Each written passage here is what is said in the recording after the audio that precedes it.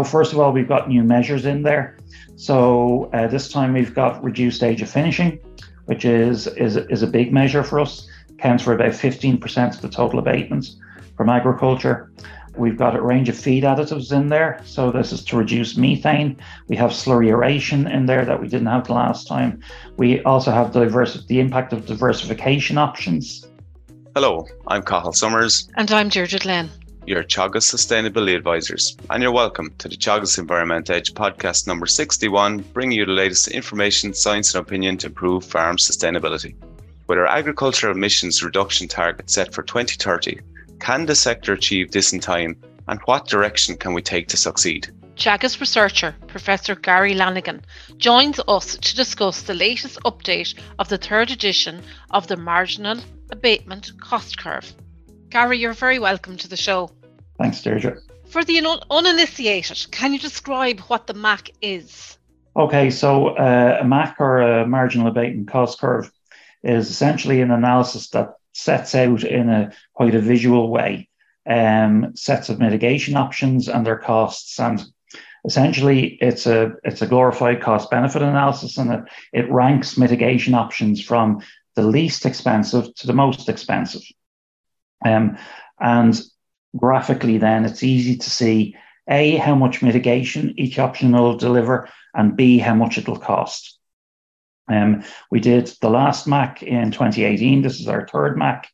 And since then, of course, we've had new science and of course, policy has drastically changed with the Climate Action and Low Carbon Development Act. And similar to the previous MACC, we have three marginal abatement cost curves, one for agriculture, one for land use change, and one for bioenergy. So when you look at a MACC graph, the width of the bar, you see two things: the width of the bars change and the height of the bars change. So the width of the bar indicates how much mitigation is done, and the height of the bar indicates how much it costs. So the higher the bar, the more costly it is. The wider the bar, the more mitigation is done. And if the bar is below the x-axis into the minus territory, then it's happy days. It's a cost negative option, i.e. it saves the farmer or a stakeholder money. Lovely. And the term marginal it kind of confuses me a little bit. What does the marginal mean? So these are marginal costs. So it means it's the total cost of the measure minus the total savings the measure might make for you. So a perfect example would be lime, for example. So there is a cost associated with lime. There's a cost associated with spreading the lime, but then the lime saves you nitrogen fertilizer. So for every pH unit that your soil goes up, so if you go from pH 5.5 to 6.5, you're saving about 70 kilos of nitrogen per hectare, and you're also saving, about 10 to 20 kilos of phosphorus per hectare. So you've got a phosphorus saving, you've got a nitrogen saving, and so you have to cost those savings in because there's less bagged nitrogen, less phosphorus that you need. And Gary, you mentioned this is the third MACC, so I know you've been involved from the get-go, so I hope you're not insulted if I call you the godfather of MACC now at this stage, but so I'm presuming there has been a number of changes and the first one, and I think, did you say the newest one is a 400-page document or something, so there's obviously a lot of stuff in it? Yeah, 353 pages to be precise. So it's expanded quite considerably, so there's a lot of changes. So first of all, we've got new measures in there. So this time we've got reduced age of finishing, which is a big measure for us. Counts for about 15% of the total abatements from agriculture. We've got a range of feed additives in there. So this is to reduce methane. We have slurry aeration in there that we didn't have the last time. We also have the impact of diversification options, such as the impact of biomethane or organics or forestry on stocking rates. And if we get a biomethane industry, then there's the use of digestate that follows on from that.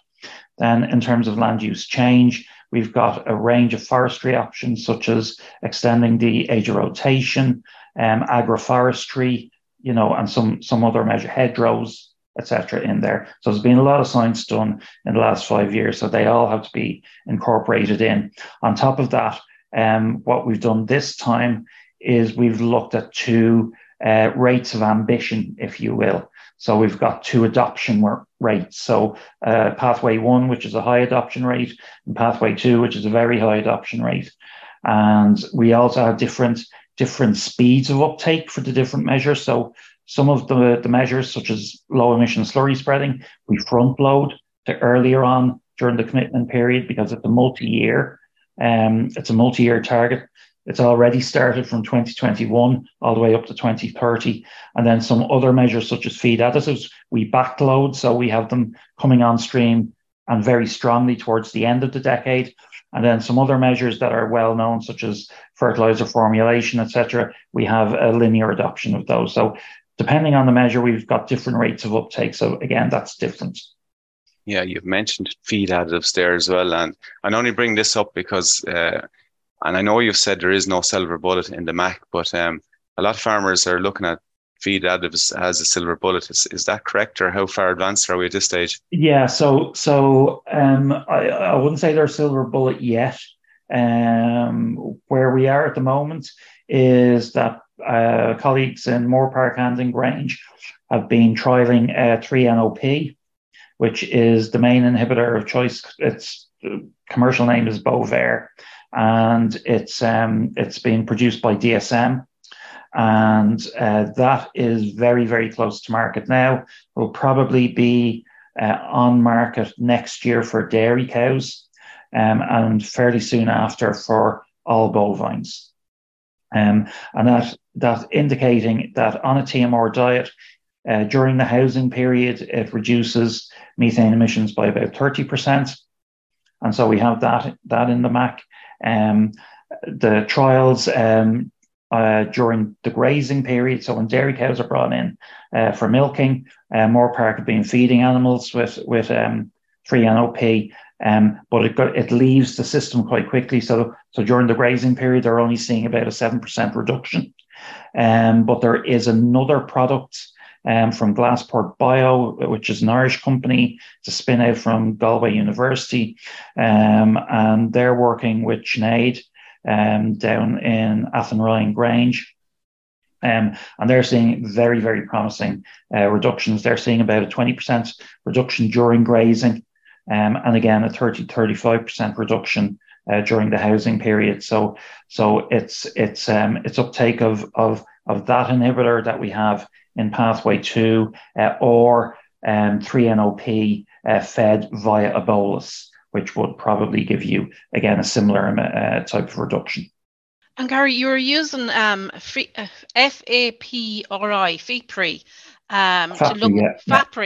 to look at the three different scenarios and how they relate to the different pathways. How reliable is that modelling? Yeah, so the FAPRI modelling is it's a partial equilibrium economic model, and essentially my colleagues Trevor Donlan and Kevin Hanrahan run that model, and that model is used. It's extremely reliable in that it is used to forecast Irish agriculture, and those forecasts feed into European forecasts of where European agriculture will go. So it feeds into the European statistics. It's also used by the EPA to project emissions into the future. So the EPA used the FAPRI projection. So FAPRI is a well-established, agricultural economic model that's used not just by Ireland, but by other countries. And in general, the projections, they're not projections of agriculture are always based on the current policy and the current macroeconomic climate. Now, that's not to say those things can't change, but based on those, in the past, we've seen fairly good correlations between what FAPRI projects and what actually happens. And so within those, we have, because we have to project our emissions reduction into the future, we also have to project what our baseline emissions will be into the future. So what we did within the MACC was utilize 3 scenarios. So a business as usual scenario, which is the current economic climate. And what that showed was that by 2030, it projected we'd have about 1.69 million dairy cows and 632,000 suckler cows. Now, that's a projection of what might happen. It's not us stating that there will be 632,000 dairy cows or suckler cows or 1.69 million dairy cows. It's a projection it's the best projection based on current government policy and current macroeconomic climate. Now, we did 2 other scenarios. One was to investigate what would happen if animal numbers were stronger or were higher than the current, and what would happen if there were policies to lower animal numbers. So we had scenario 2 where there was 1.6 million dairy cows, 500,000 suckler cows, and then scenario 3, which was 1.75 million dairy cows and 750,000 suckler cows. And the resultant change in emissions was between the lowest scenario gave you just over 21 million tons of greenhouse gases, and the highest scenario just under 23 million tons. So roughly about a 2 million ton drift in emissions, depending on whether it was the highest or lowest scenario. And the middle of the road scenario was about 22 million tons. Do all of them factor in then a reduction in suckler numbers in the scenarios? So the general trend up to now has been a year-on-year reduction in the suckler herd. So all that FAPRI is doing is projecting that trend into the future.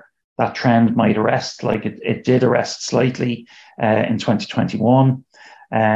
So, we're not saying the suckler herd, must go down or the dairy herd must go up. But what we are saying is that emissions, the activity data, be it dairy cows, sheep, pigs, suckler cows, poultry, mineral fertilizer, the whole of the activity within the agricultural sector cannot result in emissions greater than 22 million tons, because anything greater than that we cannot abate and reach our target. Yeah, look, Gary, I'm just looking at some figures here in front of me, and it's looking like S1 pathway 2 is our only hope, and even at that, it's very tight. I'm looking, the target is 17.25. And that pathway 2 will deliver 17. Exactly, and pathway 2 will deliver. You'll get there.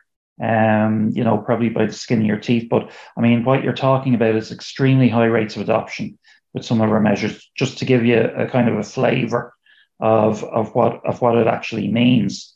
What you're talking about is replacing all straight urea with protected urea, and replacing over 90% of calcium ammonium nitrate with protected urea. You're talking also about reducing nitrogen to about 285,000 tonnes by 2030. So that's well under the acclimatized target of 300,000 tonnes. Yeah. You're talking about reducing the age of finishing by 3 months. You're talking about 50% of feed additives within the dairy diet during grazing, and 65% of all bovine diets during the housing period. You're talking about diversification, displacing somewhere in the region of about 138,000 livestock units. And then you're talking about things like acidification or slurry aeration in terms of manure management for 40% of dairy farms and 20% of other farms, be they pig farms or other livestock farms. The grassland end of things as well, like extending the rotation, that has a massive impact, doesn't it, on emissions? So if you can keep animals out of sheds, it has a number of impacts. So it'll reduce ammonia emissions, because most of our ammonia emissions occur during the housing period. It reduces manure methane. Also, because eating fresh grass is nutritionally better than eating silage or hay. you've got less methane emissions per dry matter in. And it's positive, I suppose, that you've come up with a scenario and a pathway that we can achieve our targets by 2030. I suppose you've painted a picture there where we need a mass adoption across the country. The one thing I would say at the moment is even on social media, you would see some, I don't know, a little bit of backlash trying to argue the points from even the farming community, even other members of the community, of kind of pushing back a little bit. But from what I'm hearing from you now is, we have to just jump on board. Even some farmers are actually saying to me at the moment is, why don't we ban CAN and ban urea and just go straight to protected urea? This is the kind of conversations that are happening even at farm level. So farmers are starting to see, that they realise we have to just go at this full metal jacket. Yeah, I mean, you could do a ban. I don't know about CAN. I'd be resistant to ban all CAN. In that we probably do need a little bit of CAN for the tillage sector. In terms of straight urea, I would certainly ban. I would certainly think that banning straight urea would possibly be an option. It is very cheap, absolutely. But in terms of ammonia emissions, we've been in breach of our ammonia ceiling since 2016. You look up in Northern Ireland, they're under severe pressure with their ammonia targets, particularly in terms of deposition of nitrogen onto vulnerable ecosystems. And really, yes, I've been seeing some things on social media about the timing of straight urea application, and absolutely, there are periods when you can put out straight urea, and volatilization will be less. But just one thing to bear in mind, we saw some of our highest emissions of ammonia from straight urea in March, when the ground was wet, and you had a bit of wind and a bit of sunshine, because the moist ground, it hydrolyzes the urea, frees up the ammonium, and then it gets volatilized off. So, protected urea, I think, is a bit of a no-brainer. Moving from nitrate-based compounds to ammonium-based compounds, back to some of our older compounds, such as 18612 or 101020. Again, there's a 40% reduction in nitrous oxide emissions compared to the nitrate emissions. Moving over from CAN to protected urea, again, is a no-brainer. It's a cheaper product. I mean, why? You look at New Zealand, they don't use any calcium ammonium nitrate. Why? Because it's very expensive. So the agricultural efficiency measures, which reduce the carbon footprint, but only reduce absolute emissions if the volume of farm output is not increasing. Can you explain this? Because we're all about farm output. Why is this a scenario? So the efficiency measures, we hived off the efficiency measures into their own MACC this time. And the reason being, it was causing confusion. It was causing confusion to farmers, and it was especially causing confusion to the industry. And so what we ended up doing was, so these are measures such as animal health, such as beef genetics, such as dairy genetics, etc.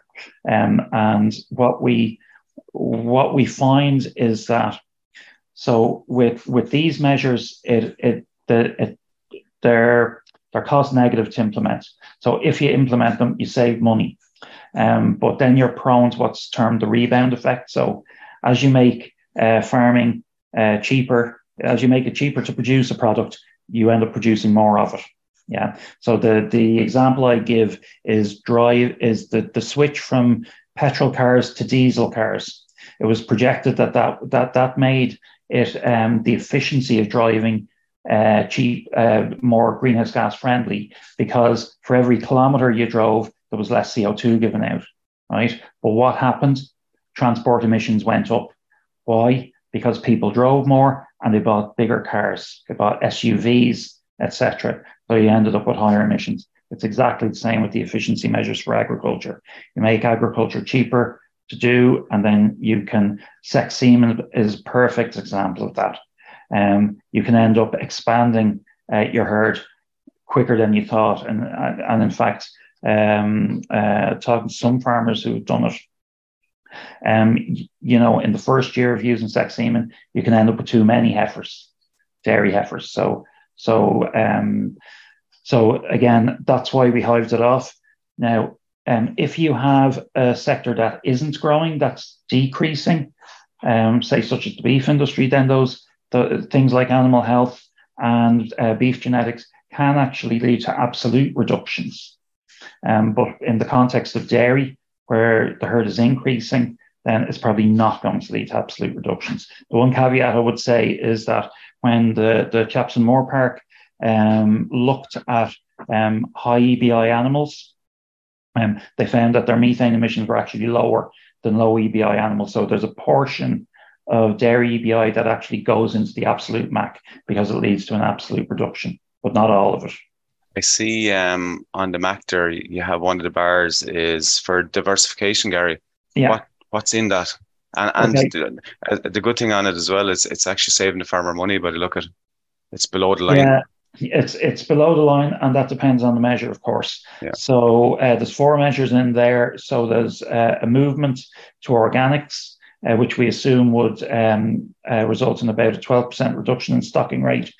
Now, that could be anything from 0, because some farmers might already be at organic stocking densities, or it could be all the way up to maybe a 30-40% reduction in stocking rate. So we hit it at about 12%. So that's one of the measures. One of the other measures is afforestation, because the soils that forestry can now go on is narrowing up. So we project there might be some displacement there.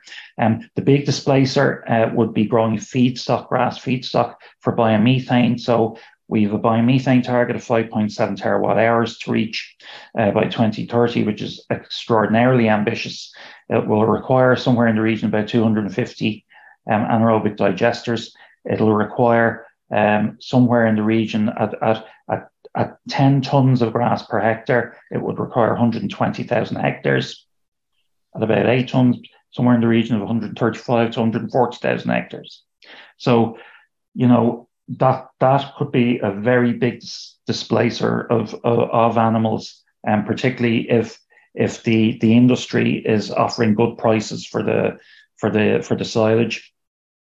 In that case, so from all of these, and then there's also the increase in tillage. So the government has a targeted increase in tillage that may or may not displace some animals.